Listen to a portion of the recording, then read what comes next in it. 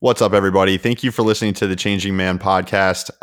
Again, I just wanted to say that we are on Apple Podcasts now and Spotify, as well as all the other podcasting platforms like Downcast, Stitcher, Breaker, all those big ones. I want to remind you guys now we're putting episodes out every Wednesday. So every Wednesday we'll have a new episode, moving to a weekly schedule now that we've kind of figured it out and kind of figured out what I want to do with it. So please be sure to subscribe and follow on those platforms and look for new episodes every Wednesday. And thanks for listening. Enjoy.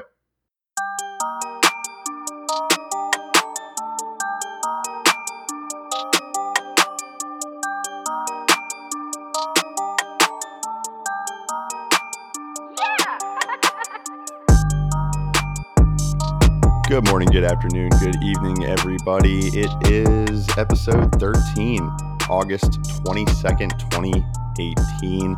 You are listening to The Changing Man. My name is Embry Davis. Welcome to the show, and good morning, everybody. Broadcasting this show live on YouTube right now. This will probably go out as, this will probably go out as the stream, at least will go out as bonus content to any Patreon subscribers. None so far. Definitely okay.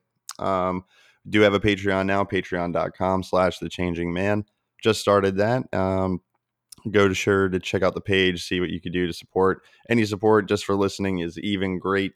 If you haven't already, please follow and subscribe on your podcasting platforms. We are now on, the big ones: Apple Podcasts, Spotify, Downcast, Stitcher, Breaker, all of the above. So it is a definitely very accessible. Share it around with your friends. Thank you to everybody who's listened so far. I've received some pretty cool feedback already, which is it's always nice to have. Always good to have your friends be honest with you and give you some constructive criticism.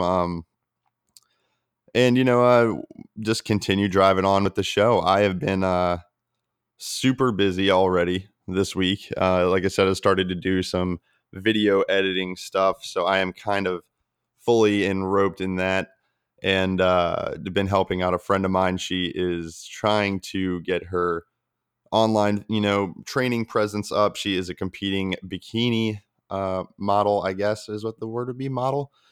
She does physique competitions for women's bikini. And so she is doing a YouTube series, and I'll put the link in the description of this stream and the episode if you want to go check that out. Abigail Mercaldo. Check out my editing skills. I have yet to perfect a lot of it, but it's definitely fun, having a lot of fun learning it. And other than that, really just kind of, enjoying my week. I got to turn up the light here. Hold on one second. All right. How far in are we right now? I got to mark that down. See, this is what you get with the live show. You know exactly when I mess up and when I have to go back and do it all. I might even just leave this in. All right. So that looks a lot better. Looks a little bit spooky still, actually, but we'll let it rock. Go this way a little bit. Been busy with plenty of that, and it's definitely more difficult than people will say. Learning a new skill, whether it's video editing or trying to learn how to woodwork or cook. I know a lot of people try to learn how to cook, say they can't cook. It's one of those things that it's frustration, but you're wrapped up in it. You're definitely going down the way of wanting to learn more. You're not frustrated enough by it. Kind of pick yourself back up. It's like little battles. It's almost like people with the gym too. Getting there every day can be a battle for some. And I just know that through training clients and stuff like that. Learning a new hobby, even if it's just a hobby, if there's a technical aspect to it, it definitely just requires some patience, and it's definitely tested me a little bit. I've had software crash mid editing, and all these things I'm doing on the program are like relatively simple. It's just cutting and fading and maybe some zooming and panning and stuff like that. But since I'm just not super well versed in it, it's just it takes me much longer, and it's and it's awful. It's awful, but it's still fun at the same time. It's funny how that works out. Aside from getting frustrated with doing some editing, I have been watching a new series on Netflix, which will kind of be the basis of today's discussion. And subsequently, I watched a few people talk about it. And so I wanted to kind of bring up the aspect of the death penalty because I started watching this show called I Am a Killer, and it just came out this year. And I'm about 3 episodes in, maybe 4. I started watching the 4th episode. And the first 3 are great. I mean, it's the way it's shot is really well done. It's really compelling. If you're into that type of stuff, you know, everybody seems to be into these morbid documentaries. I am myself, learning about the Holocaust and all of those. You just binge out on these crazy documentaries, North Korea, etc. But I started watching this one called I Am a Killer, and it's about death row inmates. And the first episode follows James Robertson, who is this guy who has just been in jail since he was 16 years old. I think when it tallied up, it was 37 years he had spent in jail. He's got a super long rap sheet, and he hadn't killed anybody until he got into jail. He had been arrested as a minor many, many times and put in jail many times. And then there was one case, a burglary. I think it was armed burglary that put him in jail before he turned 17. And from there on, he just continued being a bad kid inside this system, which kept him in there longer. So he gets in, he stays in there longer. He's messing with guards. He's fighting cellmates. He's causing trouble. He ends up staying in jail from 16 for 37 years. He spends about 16 in this close confinement, close management holding area, which is apparently just brutal. 1 hour of outside time outside of the cell every day. Just terrible conditions. Very, very bare bones. And so as being a kind of a product of the system here, he is in close management. And just going into the details of this, it goes into the details of what close management is. And, not having any outside contact with anyone else for more than an hour at a time every day.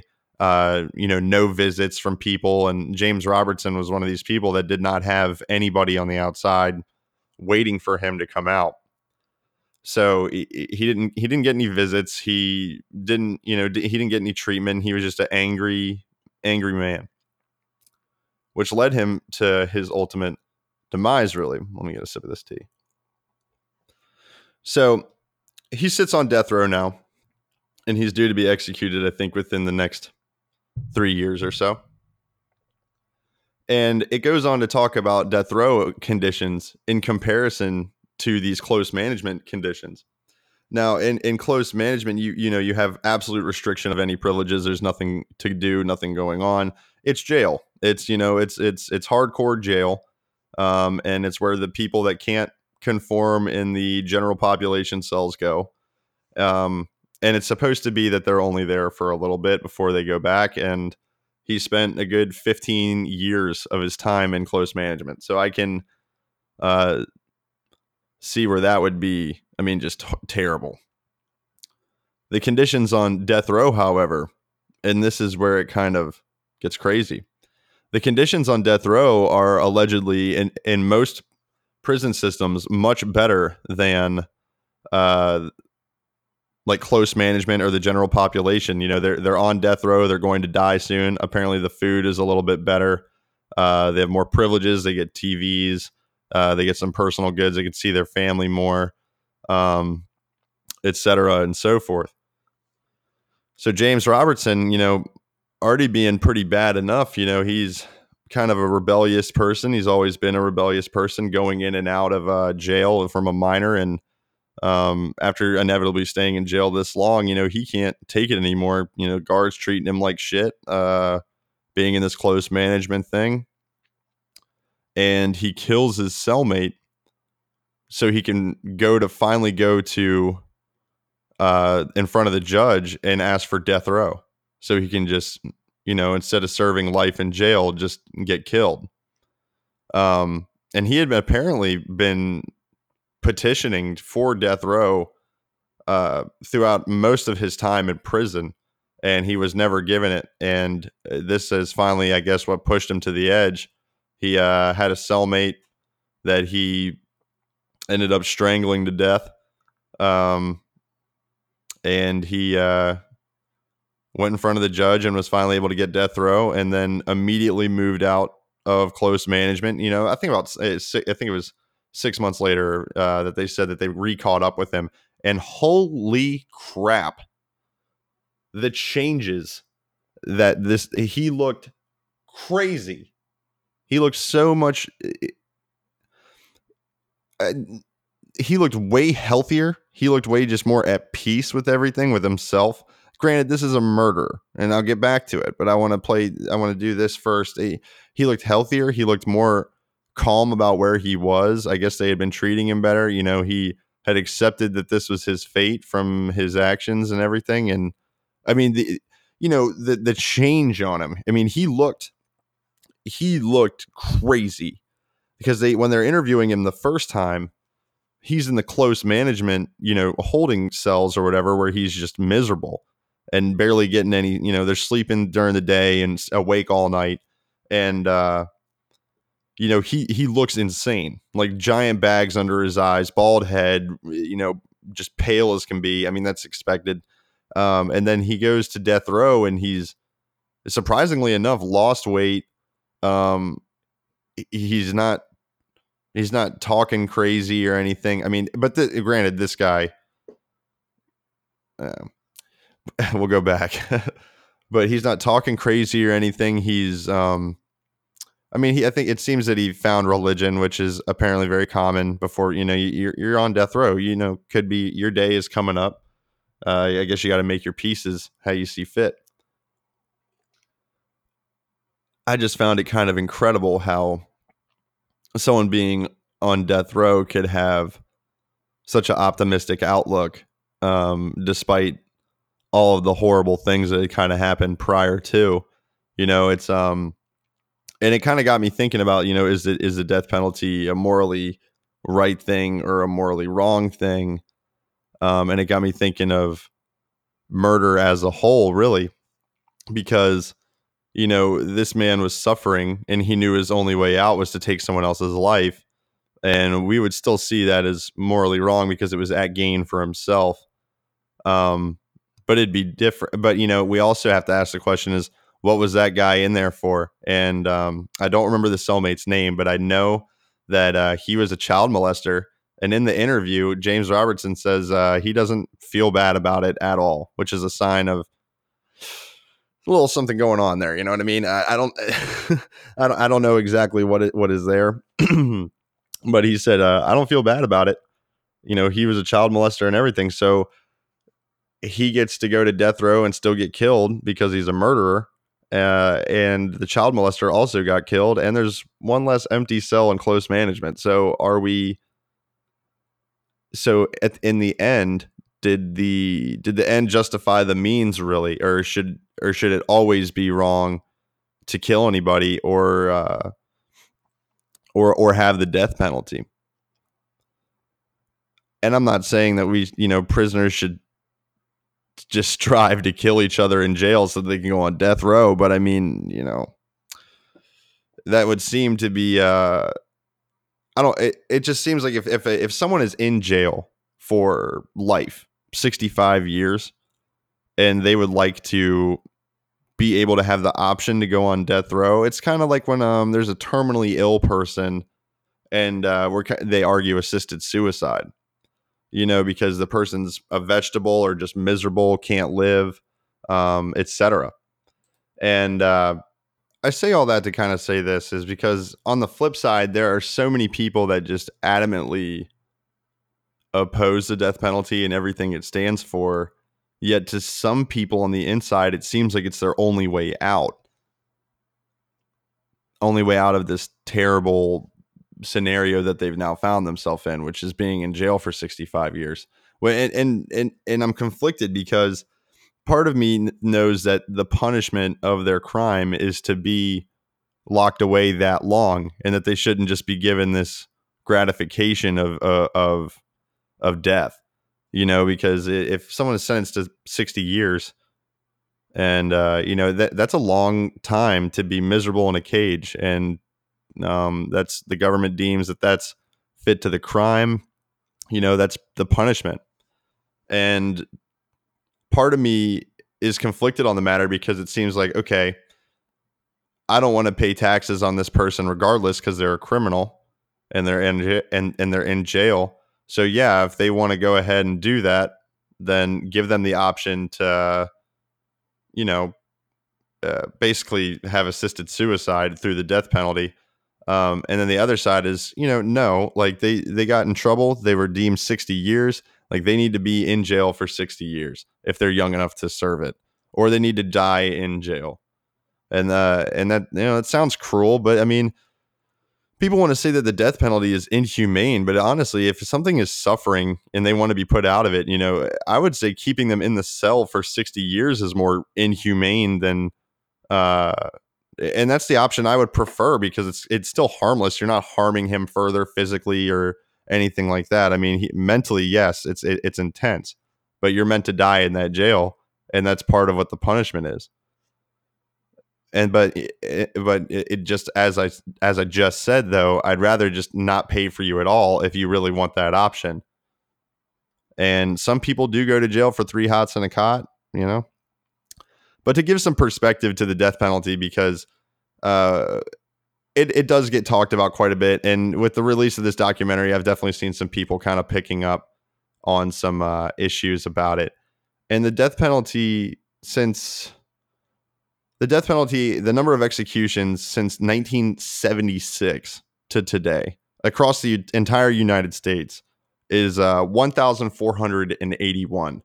So that is a really, really small number, in my opinion. That was when I did this research and looked that up. I said that's crazy. I thought honestly, I thought there was more. Because this is from 1976. So this is, over 40 years of, of data that's been collected on these, and only 1,481. Now, this does not count unjustified shootings of people by police, or suicide by cop, where someone commits a crime and basically eggs on the police to shoot them. That this does not include that. And this is from the Death Penalty Information Center, and it was updated on August 14th, 2018. So the numbers are up to date, and so far, just this year alone, there's been 16 people on death row that have been executed, which just seems like a very low number. I mean, we're in mid-August right now, late August, really. And it just doesn't seem to be as prominent of an issue. And of course, everyone wants to talk about how, the lower the better, because, there are people that are sentenced to death for crimes they didn't commit. And while I can't say 100% for these 1,481 cases, I'd be willing to bet that since the invention and discovery of doing DNA testing on a crime scene forensically, that the ratio of that is very, very, very slim. I would say it'd be very difficult to be found guilty of a murder you did not commit, with DNA testing and everything else. And like I said, there are 1 in a million. Nothing is perfect, and that's why there's many organizations that are working to fight for people, which is what the second episode of this show really describes, which is the story of Kenneth Foster, who is the black man that was sentenced to the death penalty, even though there was no proof that he knew what was going on in the scene. He was the driver of a car, and his friend, they rolled up to a house. There was a female talking to him, to his friend. His friend gets out of the car, walks up to them. An altercation happened, and someone was shot. And he was viewed as an accomplice to the murder and sentenced to death. A lot of these special legislation groups kind of picked up his case. A few lawyers that were saying that this was an unjust sentence. There was a large protest for Kenneth Foster to be released from jail last year, and then the governor, Rick Perry, actually pardoned him the day of his death day. So he was apparently pulled out of his cell and didn't know where he was going, and he was pardoned right before he was basically sentenced to death. And he is still in jail today, with groups fighting to say for a just release. Basically a what's it called? What's the word? A retrial, exactly, a retrial, so they can introduce some new evidence and get him released. And we'll see how that plays out. The story is the stories in these episodes are phenomenal. Very well told, very well directed. The Kenneth Foster, the Kenneth Foster story is really, really, really compelling. It is, it really made me think. It makes you question yourself and how you, determine people or, their actions. There's a side because earlier in this same night of this murder, he was involved with the robbing of about 3 different people that night. And the neighborhood is so far out of the way from where they said they were going. They said they were headed to a nightclub. But the murder happened in a neighborhood that is kind of back in the middle, out of the way.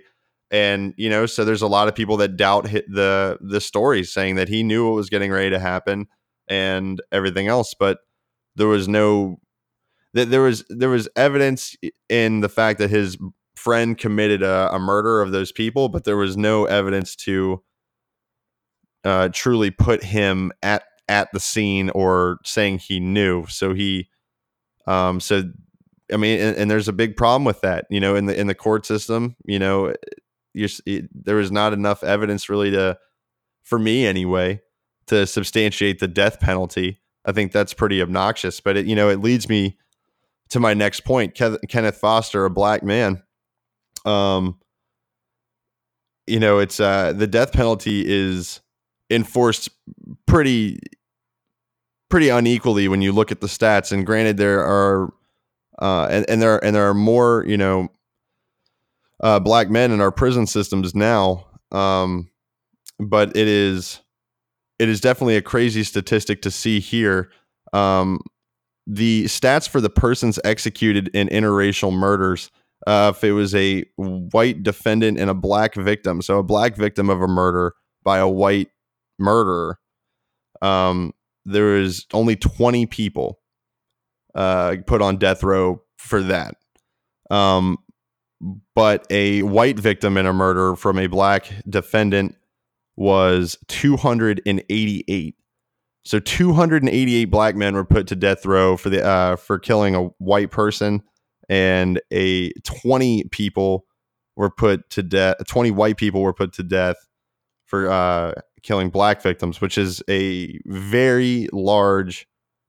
It's shocking to me. Like, it's very shocking to me to find this stuff out. And a lot of people talk about the former rap sheet of the typical murderer. And when you look at James Robertson, someone who was fighting for death row because he wanted it at that point after being in jail for so long, he's got a mile-long rap sheet of burglary, armed burglary, brandishing of a weapon, threatening with a lethal weapon. He goes to jail as a minor. Granted, a minor, someone who could be considered rehabilitated, I guess, or it has the chance to be rehabilitated. But he goes to jail, continues to act out in jail, gets in fights. He's part of the prison riots, inevitably goes to close management and kills his own cellmate just to get on death row. It took that long to get him on death row versus 288 other people that were just sentenced to death row.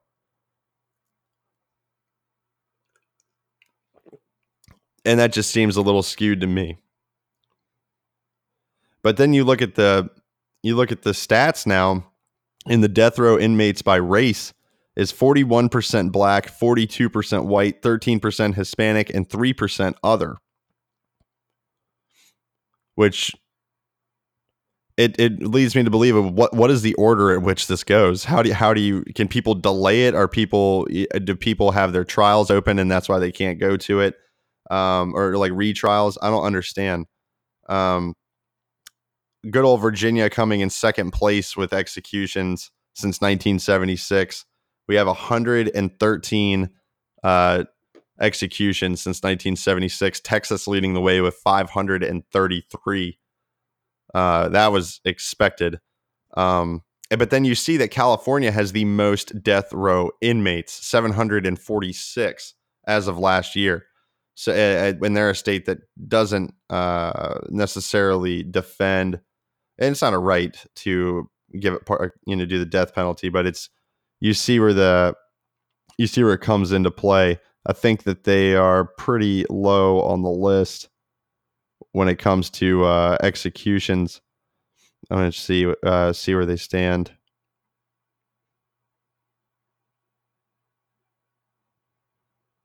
California has had 13 executions since 1976, but with the highest amount of inmates staying in their jails. So the most tax money being spent on inmates, and one of the lowest execution rates.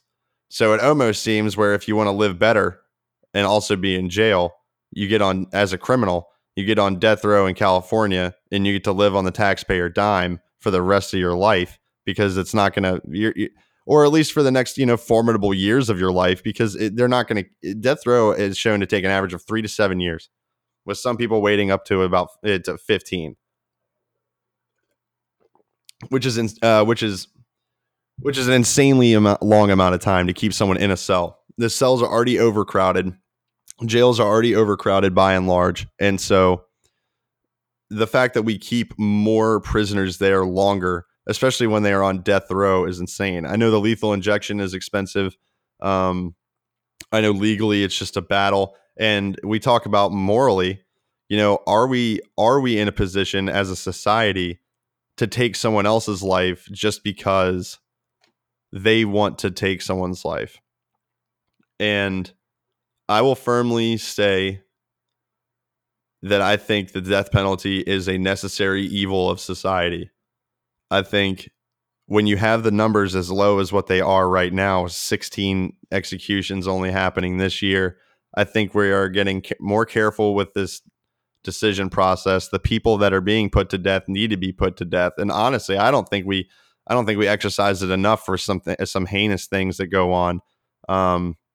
Whether it's mass shootings, whether it's the story of that girl being kept in the basement for 20 years of her life and being a product of incest by this one person, by this one man, and the neighbors had no idea. I mean, that stuff like that is something that is so wrong that it almost doesn't make it wrong to end that person's life. And we talk about the morally right or wrong. Is it right to murder somebody? Most people would say no, it is not right to harm anyone. And, we can all agree. Would it be wrong to hurt somebody that is a child molester or a terrorist or something of that sort? And I think most people would say no, or a communist. There's a popular left side analogy to make now, that if you're a communist, you deserve to get punched, or a Nazi, or whatever they're saying. So, I mean, we all think that is morally right. What makes it what I've seemed to find on the other side a little bit is that people that don't believe in the death penalty or think it's a thing believe that everybody can be rehabilitated. Yet they complain about the overcrowding of the jail systems, which is, it's a contributing factor to why things are so bad. The jails, one, they're overcrowded. our taxes pay for those jails, and it's, it's terrible everything. Prisoners don't have resources. As much as we'd like to think they do, they have access to lawyers and everything else legally for their case, but they're not living it up there, and it's overcrowding them. Paying for their meals every day is a burden on society. And I think if you're committing heinous crimes or outside of jail, then we should exercise that. If you're a murderer, I don't necessarily believe in eye for an eye in all scenarios. If someone is legitimately mentally deranged, that comes into play. What do you do there? Would it be morally wrong to hurt him because he might legitimately not know what he is doing or he or she is doing? People that go crazy on drugs, that commit murders. There are people saying that they have the chance to be rehabilitated because of the substance behind it. And I think I could probably agree with the rehabilitation of drug users that become murderers, because that's just it really is genuinely not a thing you're cognizant of. But even in jail, this James Robertson guy, he justified it to himself with his cellmate being a child molester, but any other time, that wouldn't be right to do, because if this child molester was living out in public and we had no proof of that, and it came to fruition later on, at first everyone would say that wasn't right, and nothing else, until it came out that he was a criminal, then it would be justified. So I mean, in the case of James Robertson, really, like, even though he got himself a much better livelihood, he got himself switched to death row. He lives a lot better. He eats a lot better. And the way he got it was he took someone else's life without, the difference with wanting to go on death row and being murdered in your cell is that there's consent there. And I'm not saying you should consent to being murdered. When you get murdered, it's obviously a heinous act, but we shouldn't have rewarded him for that. We shouldn't have put him on death row for it. We should have kept him in close management. So that's why I said at the beginning of this, I'm conflicted on my whole perception of this, because a part of me believes that time in prison is the punishment, and that death would just be a escape. And then the other side of the argument for me is that jails are overcrowded anyway, and we should get people out that want to be out. And by out, I mean through the death penalty, if their crimes were suited for it. I'm not saying you should go in for grand larceny of like $10,000 and decide you just hate jail and ask for the death penalty. No. But then you develop the characters like James Robertson who kill their cellmate. So where does it go? When would it be right to truly give the death penalty to somebody, and who decides that? Because I can't sit here and try to discern what would warrant the death penalty versus others, because the scenarios are endless, and that's why it needs to be proven thoroughly in the court. And if it isn't, if it's not able to be proven thoroughly, then it's not going to be, it's not going to, people are going to combat it, especially with the case of Kenneth Foster, where he felt like he was wrongly sentenced to death for this crime. And while I don't know, through watching the episode, it kind of leads you to form your own opinion of it. I'm not sure if he did or not, if he knew. Kenneth Foster, not sure if he knew what was going on. It's a compelling story. He's leading a lot of activism from inside the jail now on the matter, but it really will, it'll be interesting to see how it plays out, especially as an accomplice, and that's why I brought up the race thing, is because the James Robertson guy is in jail now for, was in jail for 37 years, did all this terrible shit. Granted, got caught for it every time. And then has to kill somebody to get on death row. This Kenneth Foster, robbing a few people, and his buddy ends up doing something, and he's instantly on death row. And they don't necessarily talk too much about his rap sheet before that, but it seems it seems a little mixed up. This James Robertson guy is drastically older than Kenneth uh, Foster, and it just seems like a weird disconnect to go from watching this guy on episode 1 fight to be on death row, and then this other guy try to get off of death row because of the imprisonment. And he does, and he's still in jail today, so we'll see what happens. And I had actually gotten, not on the death penalty, I'll switch gears a little bit here. I had gotten on the topic of this morally right or wrong stuff. A few friends of mine, we kind of discussed morally right or wrong scenarios. Because I had learned about it a little bit and discussed it a little bit in my philosophy class in this first semester. And so it was like a fun, interesting talking point to have on these topics. And so I asked a good friend of mine, I said, so what's your opinion on, on let's do a moral right or wrong. And we did. And I asked her, if you're stealing medication for someone who's sick in your family, is that morally right or wrong? And that's a popular one to go to. A lot of people use that one as a popular one to kind of discuss the moral right or wrong.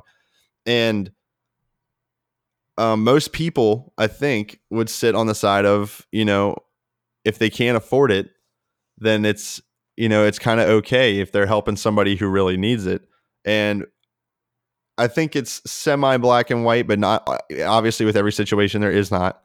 But if it is a medication that is desperately needed by somebody and they can't afford it, if someone steals it, aren't they in turn taking that medicine away from the next patient who does need that medicine? That was how I looked at it. Where if you steal from this, yes, at face value, you are stealing from a pharmaceutical company. But, what if that drug is, kind of only shipped as needed or, given as needed. And, there's someone else that is going that same day to pick up that medication who is going to buy it and now can't buy it. And it's because it's not there. That was the big dilemma that I had with the moral right or wrong on like stealing. But some people would say that, stealing from a company is not the same as stealing from a person, and that the effects of stealing from a pharmacy like CVS or something is a small flash in the pan kind of in the grand scheme of things. That, you're not stealing the personal goods of someone else. You're stealing just from this company that can replace it instantly with all the money in the world.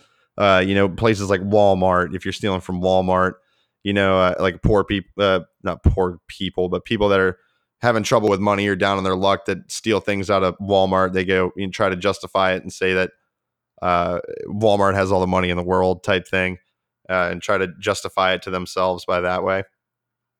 And I used to probably agree with that. I used to be pretty broke, and I used to like steal some things before, younger, way back when, I guess. And it's definitely not right. Like, you're affecting, whether it's stealing prescriptions, stealing medication, or like, stealing anything really. I mean, if it's not your belongings, it shouldn't, you don't take it. And I don't think you can justify why you take things like that. Like, if we were like back to the stealing the medication thing, if you were to take from someone else's medication and they were not able to be treated the way they were supposed to be, and they end up getting terminally sick and having to go to the hospital, I mean, you're only hurting that person far more. You might be taking away from the company at first, but you're now hurting this unsuspecting person, and they're now a victim of your crime. The person that might have witnessed your robbery or that you had to confront to rob the store, I mean, they're now traumatized. And now you're on the run subsequently. Like, you have to, if you don't want to be caught, now you have to be on the run. So do I think at the end of the day, we should still say that despite all of those things, it was still the right thing to do because the family member needed it that badly? I don't think we should do that. That's my opinion. But I would see to the contrary, but I think that's what happens. I mean, I've done some dumb shit. I went to jail for 4 days for petty theft of some some groceries. And it was not a proud moment for me. I mean, and this is, it's not something you want to do. And while I don't understand the concept of being on death row, close management, or anything, I can understand why someone would want to just take the death penalty out and get out of there. Brought it full circle. Boom. But because the 4 days is enough to make you just never want to go back beyond that. I mean, that was, it was so dumb. That's why we are reformed. We're working towards it.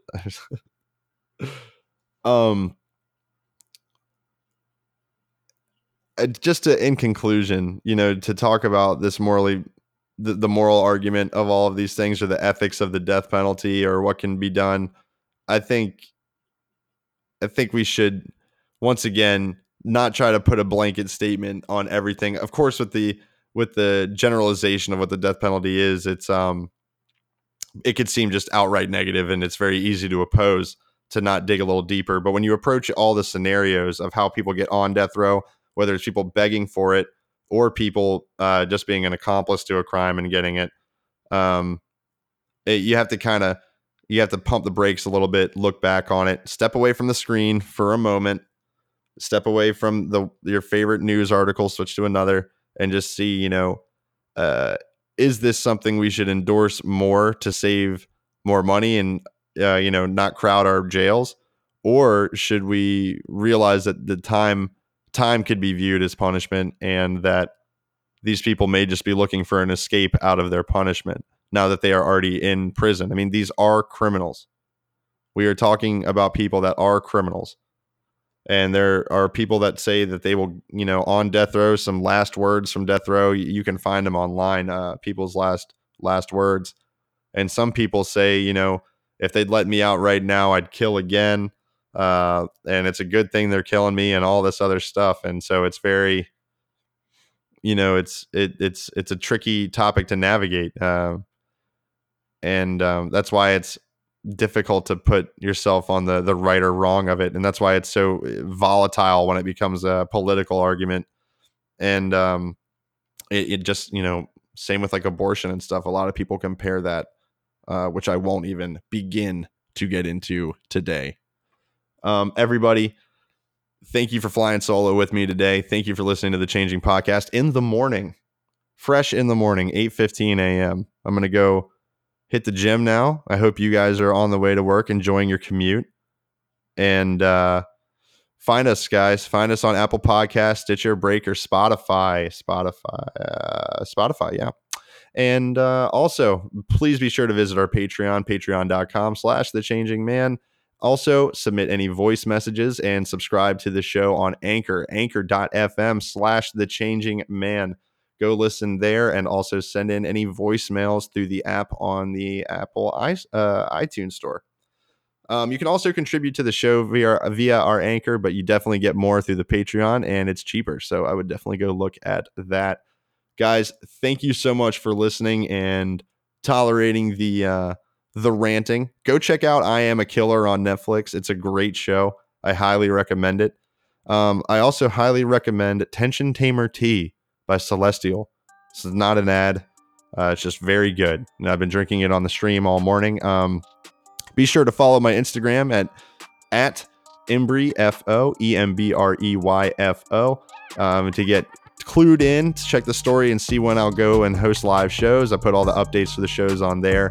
You can also check out some of the other work I'm doing with video editing, and send me a direct message if you guys have any questions or messages, want to be on the show, etc. Thank you guys for listening. I hope you have a great morning, afternoon, and evening.